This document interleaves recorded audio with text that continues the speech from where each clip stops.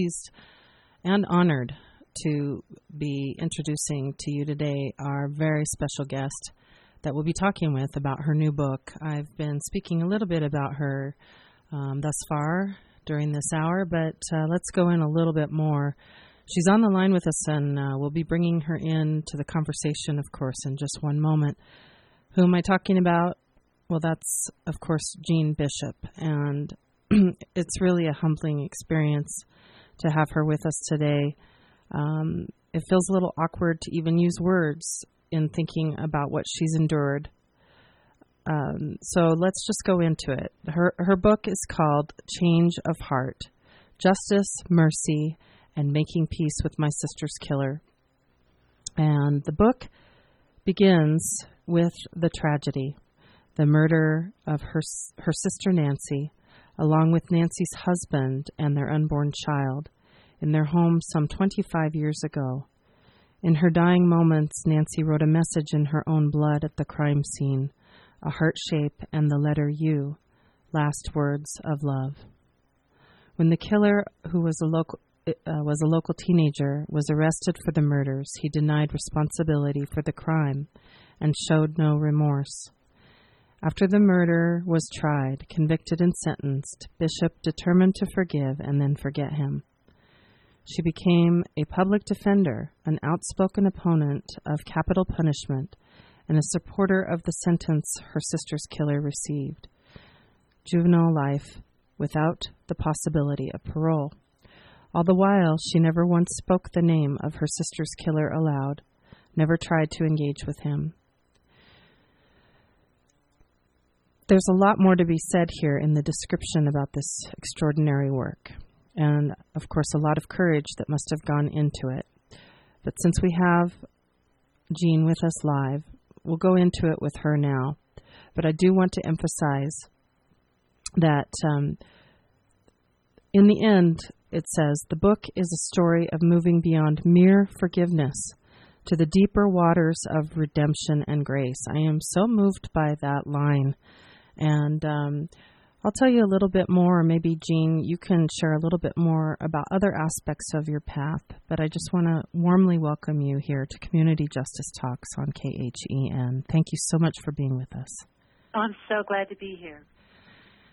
Why don't we go into our discussion today, Jean, by sharing perhaps on that note. I'm just, like I said, I'm so deeply moved by so many aspects of what you've done here with this book, which, again, is going to be released here in March, which is next month. It's available for pre-order at changeofheart.wjkbooks.com.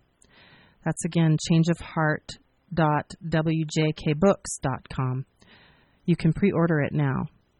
Let's start out, if we might, about perhaps the end of the journey of this book as a message of going beyond forgiveness to the deeper waters of redemption and grace. If we can we start out with that? Of course, yeah. When my sister's killer was sentenced to life in prison without the possibility of parole, my mother was sitting next to me in the courtroom, and as the sheriffs were leading him away, and he was taken back into the lockup and the door swung shut, she said to me, "We'll never have to see him again." And I was glad of that. I had forgiven him in my own mind and heart. I hadn't told him, but I did it not for him. I did it for myself, to unchain me from the burden of hating him. And I did it for Nancy, for her memory, because she never would have wanted her legacy to be one of hatred and vengeance.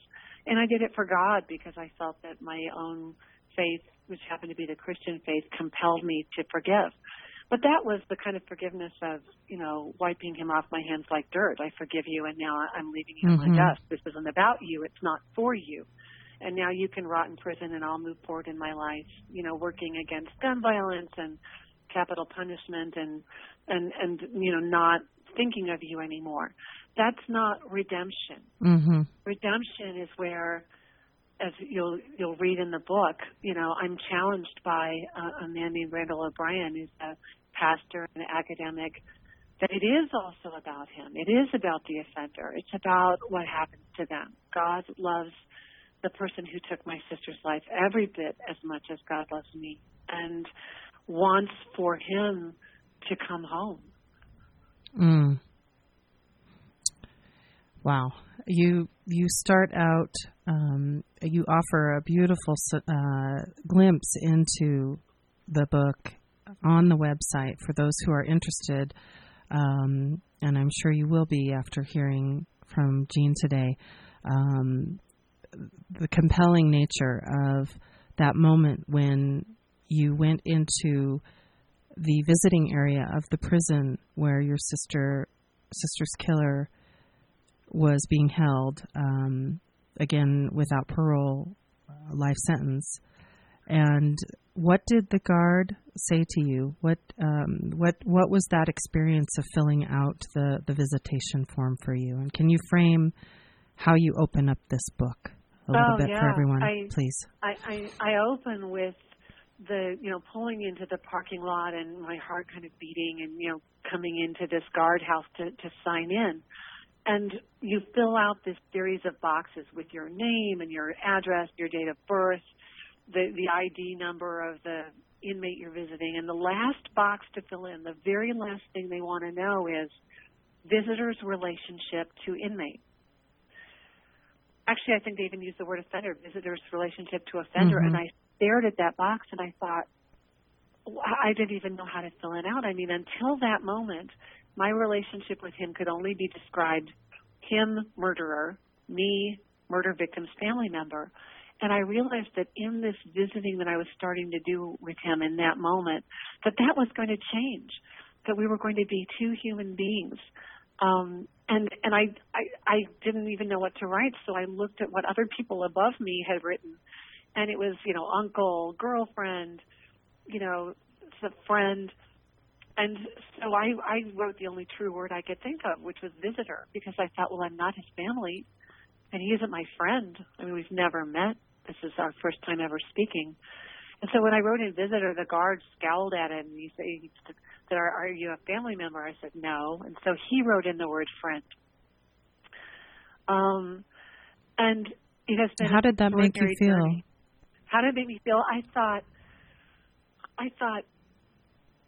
I don't know if that's what I'm being called to be. I don't think that's what I am now. And I knew going in that it wasn't going to be this easy, Hallmark, made-for-TV movie, kumbaya moment where we would throw our arms around each other and cry. It was going to be this slow, messy, human process of saying hard things to each other, hearing hard things, asking tough questions, saying words of kindness and consolation sometimes. I mean, it has been, each and every time I've gone to see him, there's been some new extraordinary epiphany, some wonderful moment. And I'm so grateful for every minute of it. And I'm grateful to him for his courage in being willing to sit down with me face to face, because that must have been an awful hard thing for him to do as well. Mm-hmm.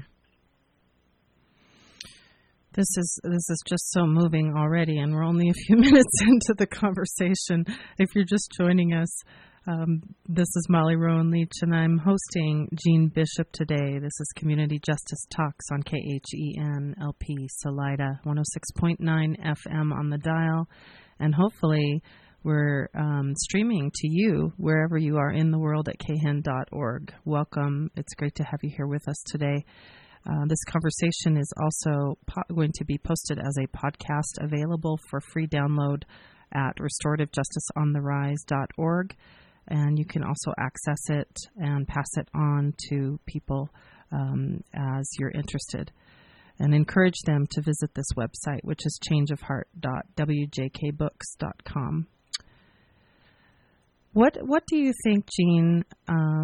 You're describing your experience of visiting him, and maybe just adding, how long ago was that you first stepped into the visiting room to meet him face to face? I believe that was in March of 2013.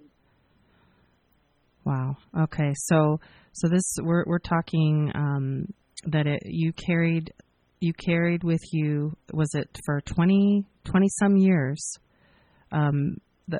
before you met him in person, right? Is that true? Mm-hmm. Yeah. And of course, when I did meet him and when I met with his dad and had this moment where I could express my forgiveness and they could, we could have this human moment of connection, I asked myself, why didn't I do this years ago? Mm-hmm. So why didn't I unburden myself? I mean, I think that's what Nancy was trying to tell me with her and all of us with her message of love in the first place, which is don't wait. The message that was written in her own blood on the wall as she died. Yeah, it was actually on the basement floor. Her husband was shot first execution style in the back of the head, and his body slumped to the floor, and she tried for a while to call for help, and the only way she could, she tried banging on a metal shelf in the basement with a tool. And I think at some point she must have realized that she was dying and that no help was coming. Mm-hmm. And that was the moment that she dragged herself over to her husband's body and wrote this message. And when I learned about that later, when the police told us that detail from the crime scene, my mother said, it's true, isn't it? Love is stronger than death. Mm. And what the truth of that tells me is that my hatred wouldn't affect this young man at all. It would do nothing. But love can transform his heart. And you yourself have an extraordinary track and path of service. And I just want to share with our listeners that, again, you provide service as a criminal defense attorney, activist, and, of course, as an author. And you've spoken around the United States and the world in support of gun violence prevention, abolition of the death penalty, forgiveness, and the role of victims in the criminal justice system. And your written work has appeared in the HuffPost, at CNN.com, the Christian Century, the Chicago Sun-Times, Chicago Tribune, and many other print and online publications.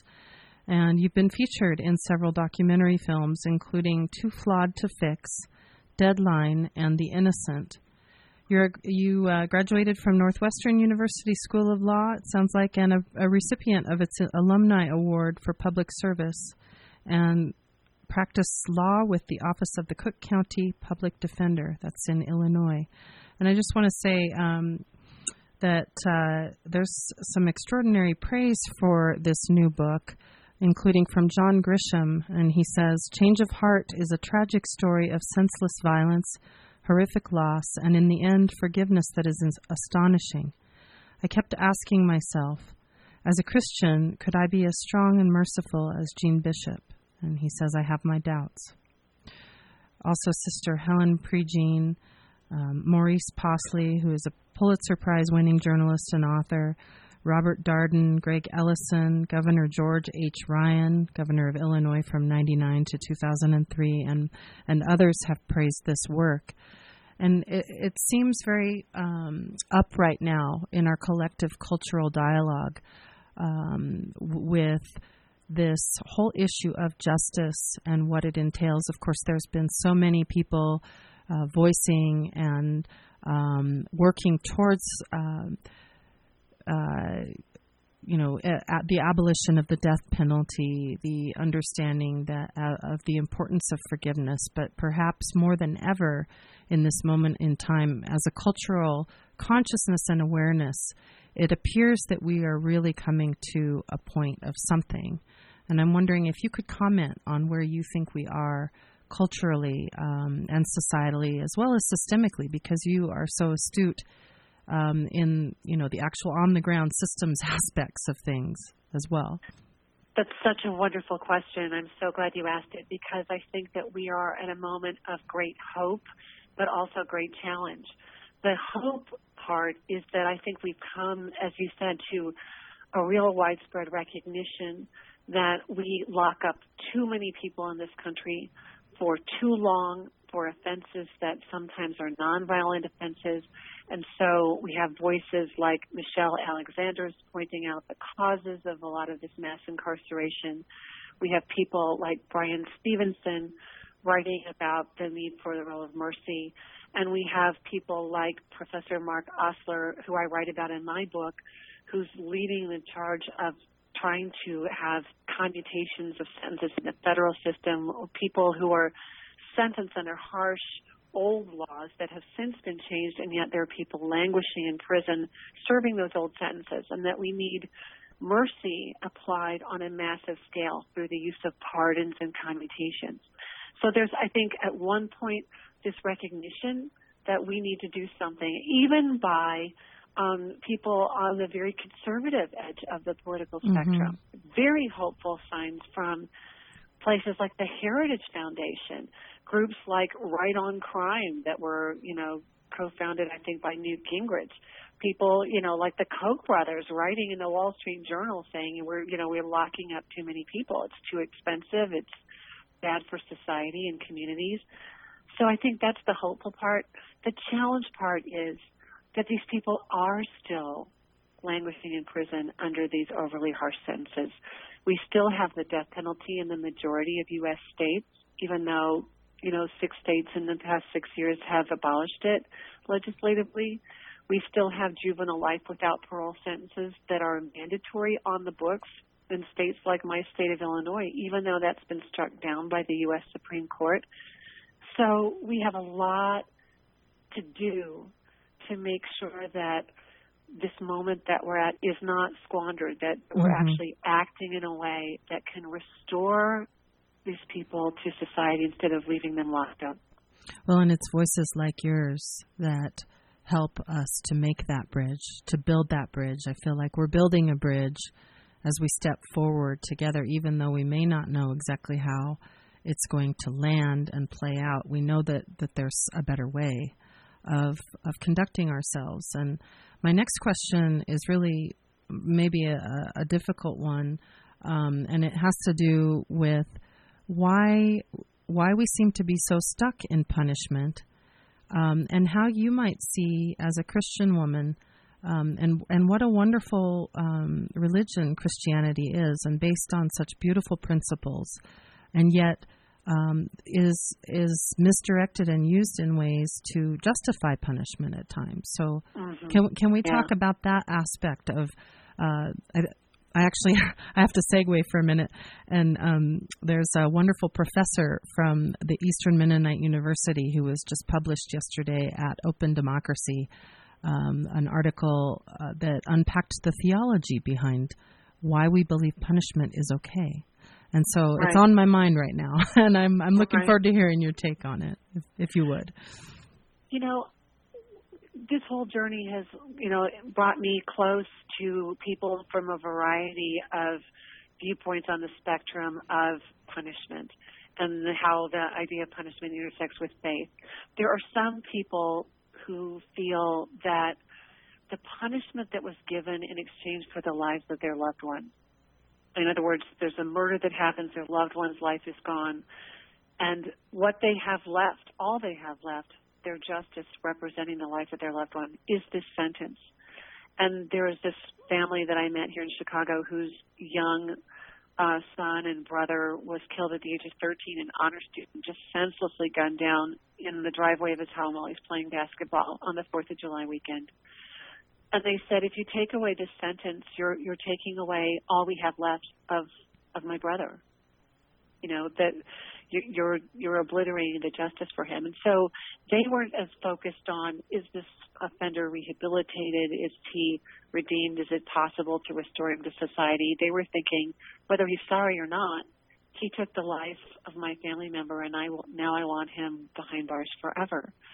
There are people on that spectrum who feel that if you do something so heinous as some of the crimes that were committed by juveniles in my own state. I'll give you one example. There was a guy named Johnny Freeman who, at the age of 16, lured a 5-year-old girl up to a vacant 14-story apartment built in the housing project in Chicago. And he raped her, and then he pushed her out the window. And she managed to hang on to this windowsill with her tiny fingers and was screaming for her mother for help. And he walked over to the windowsill and pushed her again to her death. She plummeted 14 stories to her death. And there are some people who argue that if you do that, you are so depraved that you are irredeemable, that we're going to decide at the age of 16 that what you are capable of is so awful that we can never trust you to walk free again. And so there's that idea too. What my faith tells me is that no one is beyond the redemption of God. No one's beyond the forgiveness and purpose of God. And the reasons that I cited, against the death penalty for so many years, I think apply equally to these merciless, lock them up and throw away the key forever sentences. I am on the verge of tears in our conversation today at the depth of your courage and the stories that you're sharing. Thank you so much. I just want to acknowledge the courage that it must have taken for you to write this book and to share your story at such a level of intimacy for everyone to read. And I'm confident, as with the extraordinary praise and pre-publication praise that it's received from so many incredible folks, that this book is going to make a deep mark for many, many people in this world. And so thank you for that, Jean. Oh, thank you. That's my hope. My hope is that it'll be a voice in this really important conversation we're having. And I'm so grateful to you for the way that you carry on that conversation day in, day out. I'm grateful to you. Thank you so much, and I'd like us to continue in our conversation in the direction tying into what we were just sharing, how that leads into the aspect of the other, in this case, of course, called the offender. And in your own personal experience, and I'm so looking forward to being able to read the entire book, and I've already pre-ordered my copy. But can you share with us any insights that you may have gained along this courageous path of meeting up with your sister's killer? And did anything reveal itself to you in the process that wouldn't have been revealed if you wouldn't have been courageous enough to meet with him and willing?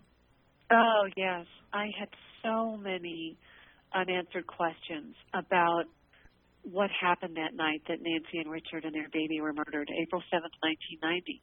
Why had he picked them? Did he know them? Had he ever encountered them?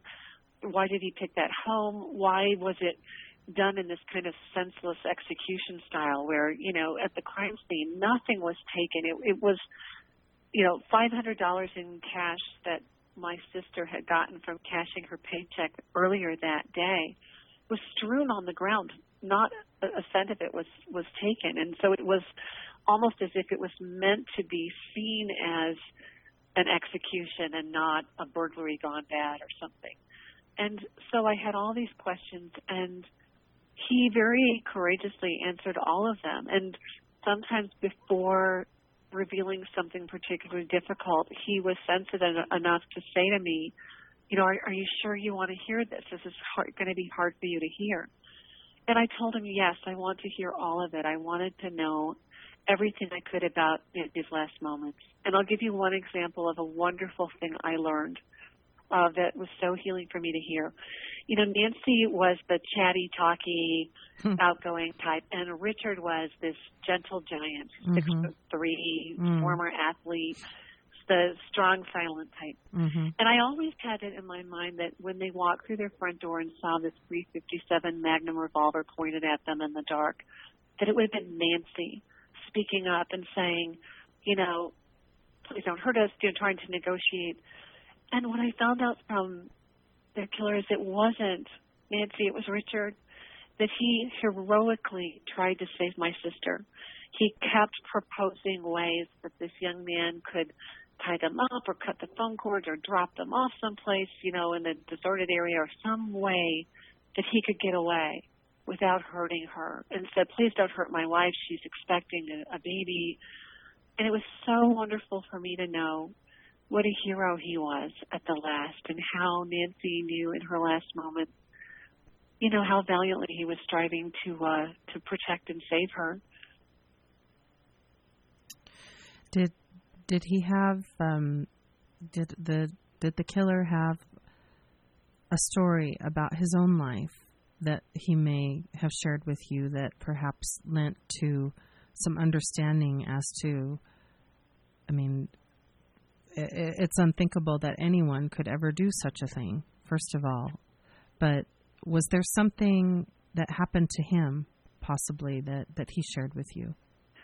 You know, it's really interesting. That was one of the things I wanted to know, because he lived a few blocks from where I live now. I mean, I have 2 young sons, and they're growing up in the very same community where he lived. And what I was trying to understand with him is how I can trace this arc from this little boy who grew up in this, you know, safe, comfortable suburban community on the North Shore of Chicago, how to trace the arc from that little boy to a 16-year-old who could put a gun to the back of a grown man's head and pull the trigger and then shoot his pregnant wife. And I'm still putting together that story. There wasn't any traumatic event. There wasn't any, abuse, anything like that you could say, aha, that's the reason that, he turned into someone who is capable of this. It really sounds like more to me like he felt very poor in a very affluent area, and so he started doing crimes like burglaries, stealing things, check kiting scheme, bicycle chop shop. He figured, if he didn't have enough money legitimately, that he would try to make it illegitimately. And he describes what happened that night as, him going in and attempting to not only burglarize their home, but, to wait until they came home and then take their wallets and their cars. And when I kind of challenged him on that, how nonsensical that sounds, because you'd have to kill them then if you encounter them. His explanation was, I was a 16-year-old from, Winnetka, Illinois. I didn't know what I was doing. I was a really bad criminal. And so that is the story that he's told me. Let's come present now to what you're doing now, of course, with the book, but also are you and he doing anything as far as speaking together, or is that mainly you going out and sharing your collective story? He's not able to go out and speak because he is still... Well, right. Oh, yes, of course.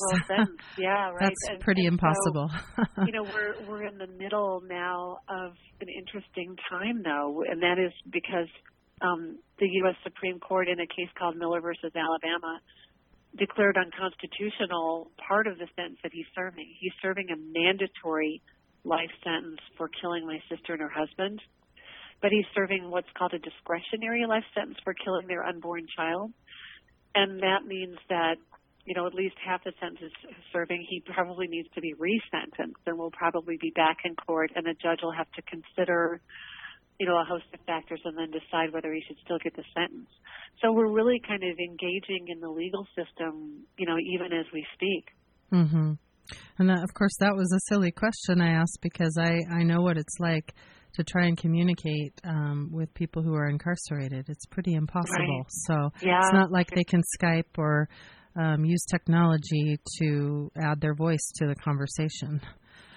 Right, and it's funny that you say that because in one of the prisons where he was held, you used to be able to Skype with people, with visitors, and that was taken away. Well, let's turn the conversation for the last segment here, Jean, to the aspect of solutions that are formulating in our country at a very rapid rate. You mentioned some incredible folks like Brian Stevenson and Michelle Alexander, both who have been on this program, as well as Van Jones. You spoke of Newt Gingrich a moment ago, and he and Van Jones are working on an initiative that will be launched, just as your book will, next month, called Cut 50. And the goal is to reduce our prison population by half in a decade. And that's a monumental goal and an important one because we house over 25% of the world's prisoners, even though we have about just under 5% of the world's population, and for all the other reasons that we're speaking about today. So I want to talk specifically with you about your take on restorative justice. And I want to start out this last segment with a question for you about the importance of honoring a victim or victims, and perhaps some of the resistance that there might be towards restorative justice, especially when it's unclear what that really is. Can Right. you speak to that, please? Yeah, I love the question that you asked about honoring the victims, because that is paramount in my mind. And I think that one approach towards that is to say that the only way to honor the life of the victim is to have the harshest possible punishment for the offender. Years ago, there was a New Yorker magazine article written by a federal judge named Alex Kozinski, who said that in every case that he could, he always voted for the death penalty because he heard the tortured voices of the victims crying out for vindication. And I remember reading that and thinking, my sister Nancy doesn't need the death of another human being to be vindicated, to vindicate her beautiful, shining life. It stands completely unassisted in its beauty and its integrity and its power. And to kill in her name would dishonor her memory. And I think that we can say the same thing about something as merciless as a life without parole sentence for a juvenile. To say that, no matter how sorry he may be in the future, how rehabilitated, how remorseful, that we're going to punish him endlessly and forever, and he's going to die in prison no matter what he does. But that dishonors the memory of someone as loving and kind as my sister Nancy was and her husband Richard was. And it will do nothing to honor what her life was about. Why do we have that sentence then? I realized, and I write about this in my book, I come to this conclusion right in chapter 8 of the book. I talk about coming to the conclusion that the reason that we have sentences as, harsh as death sentences or life without parole sentences, we're trying to come up with something as grave and majestic and enormous and momentous as a human life. And what I found is not that, the taking of the life of the person who killed Nancy would do justice. The only justice really is for his life to be found, to be restored, for him to be redeemed, for him to get what he took and to go out into the world and be able to do all the good that Nancy and Richard could have done. That is what my hope is as a family member of 3 murder victims. What were some of the challenges, if you would share, that you found during the process of wanting to move towards that connection, that meeting with him initially, and how does the current or past justice system prevent the true honoring of victims? Well, I think that the justice system assumes that all victims want the harshest possible sentence. And the problem is that in many cases, with the mandatory sentences, the victims didn't even get to have any input into what the sentence would be. I mean, we were not even allowed to do victim impact statements at the sentencing because the defense attorney argued quite properly and correctly that with a mandatory sentence, there is no aggravation and mitigation proceedings where a court will consider testimony pro the sentence or testimony con the sentence. He had to impose the sentence upon the moment of conviction. I mean, when you have the legislature setting what the sentence is instead of a judge, it removes the voices of victims from the process. And I think that the lack of opportunities for restorative justice in most jurisdictions, including my own, means that people like me kind of have to do it on our own, by ourselves. I mean, this is a made-up seat of the pants restorative justice that I'm doing. And by voicing that need and building that movement more deeply with one another in our localities, we can link up with folks that are leading the way. Like, for example, here in Colorado, we have a restorative justice pilot project that's already got new legislation that will augment it. that's making changes with those who are working within the system. People who, like DA Stanley Garnett up in Boulder County, say that restorative justice is not just a panacea, whatever. It's something that works. It saves money. It saves judicial processing time, and cost savings analyses. Although there's nothing completely official out on the board, would be monumental. A report on how much time, both human time and just literal cost time, is saved in diversion and in restorative processes, as well as, of course, the more important value of human time and of human value, of valuing each other, as you were saying earlier so beautifully, that we are all God's children, that we all have a place in life of equanimity. And yeah, and I see so much hunger for what you're describing out there on all sides. Mm-hmm. I have met prisoners who said, "Oh God, I wanted to reach out to my victims' family members and say how sorry I was, but initially my lawyers told me not to, and then later on I thought, well, they'll be traumatized by hearing from me. What if they don't want? What if it upsets them more if I reach out to them?" And I have parents of perpetrators who say, "Oh, we wanted to reach out to the families of the victims, but we didn't know if that would, just make them angry or think that we were being self-serving because we wanted something." And so, offenders who said that they wanted to apologize, and all of these people who are kind of hanging back out of fear because there is no way that they can, say, well, there's this process of restorative justice and sign me up for that. I want to engage in that. And then you can put people together, who want to do that. Right now, without that mechanism, there is so much yearning and longing and yet, hesitance and all of these opportunities lost.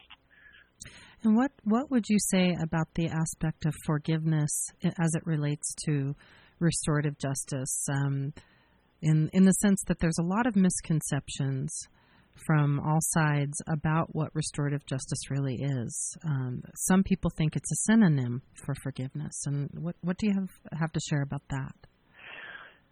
I think that they don't necessarily have to be synonymous.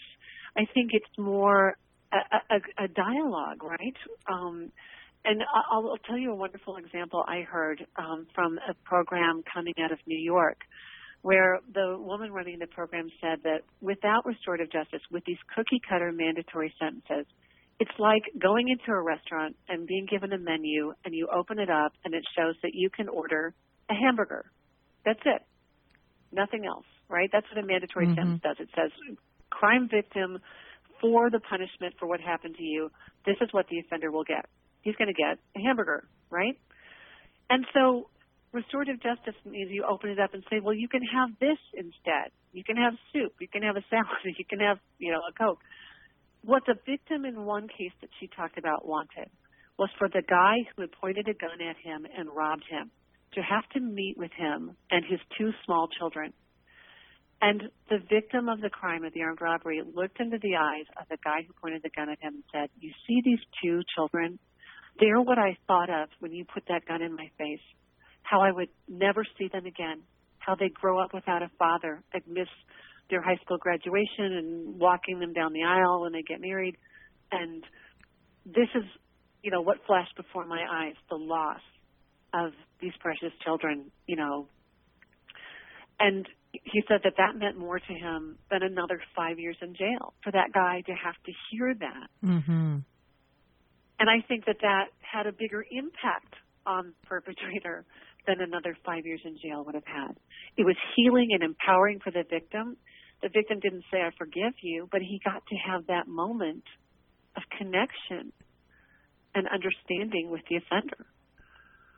Do you feel hopeful that our systems will be matching up more deeply in shifting towards the ability to facilitate and give capacity to that human connection when even the most unthinkable occurs in cases where it's wanted?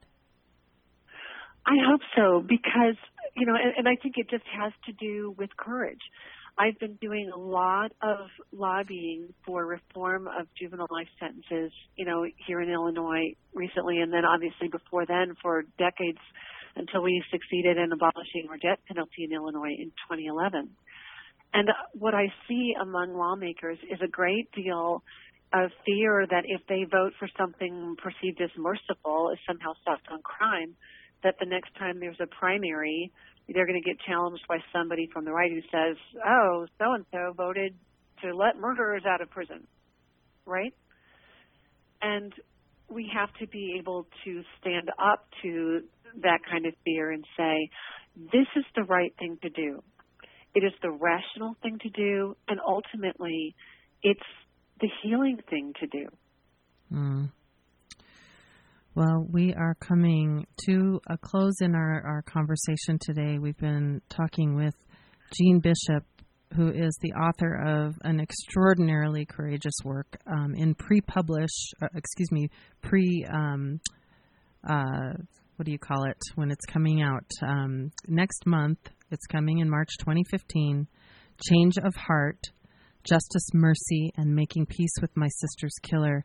It's available for pre-order now at changeofheart.wjkbooks.com. And Jean, is there anything else that you would like to share with all of us before we close out for the day? I think just the last thing to say is that so many things are said on behalf of all victims' families as if we were a monolith, that victims' families need this kind of a harsh, merciless sentence so they can have, quote, closure, unquote. And the thing about losing Nancy and Richard and their baby is that the love I had for them will never be closed. It isn't something I want to be closed. I want the memory of them and the grief I felt over losing them to motivate me to live in a way that will make the world a better place and honor their memory. And so I guess I would just say to people, when you are out there having these conversations about restorative justice and about mercy, to never let anyone say, oh, well, the victims want this, because no one speaks for all of us. And there are voices like mine that want to have mercy and restoration.